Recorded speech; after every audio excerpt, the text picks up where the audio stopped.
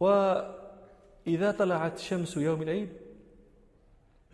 حل حينئذ صلاة العيد، دخل وقتها، يخرج الناس إلى صلاتهم، والأفضل أن يذهبوا إليها مشيا، فإن ركبوا فلا بأس، والأفضل والأعظم أجرا أن يمشوا، فيذهبوا إلى المصلى مهللين مكبرين حامدين. فإذا وصلوا المصلى جلسوا من غير أن يصلوا شيئا. الذي يجيء إلى المصلى فيصلي ركعتين قبل أن يجلس هذا مخطئ، لا معنى للركعتين اللتين صلى، إنما يجلس حتى إذا جاء إمامه قام معه وصلى معه ركعتين صلاة العيد.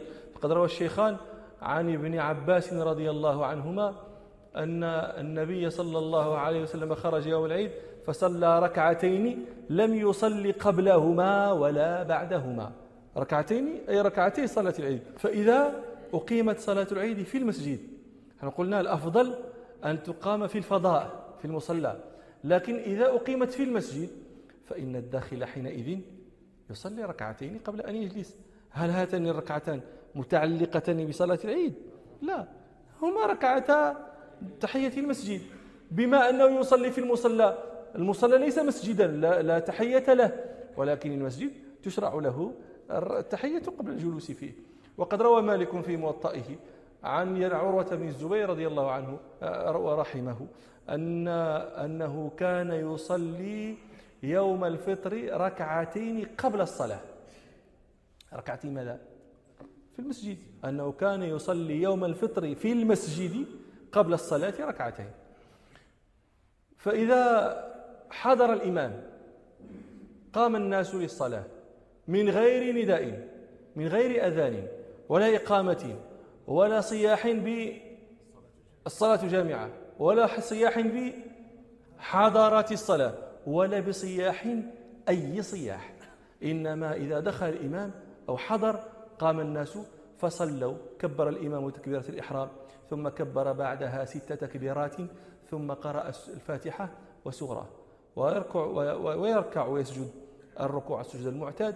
فإذا قام من سجدته الثانية إلى القيام الثاني فإنه يكبر تكبيرة الانتقال ثم يكبر بعدها 5 تكبيرات ويقرأ بالفاتحة وسورة، وحينئذ تمت، إذا انصرف تمت صلاة العيد.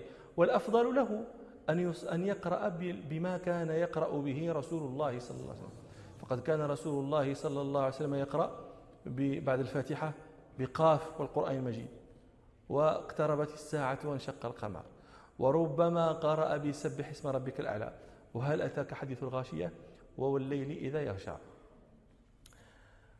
فإذا انصرف الإمام من صلاته قام وصعد المنبر واستقبل الناس وخطبهم ووعظهم وذكرهم وعلمهم ما يتعلق بيومهم من الأحكام، ويشرع له أن يفتتح خطبتيه بالتكبير ويخللهما بالتكبير.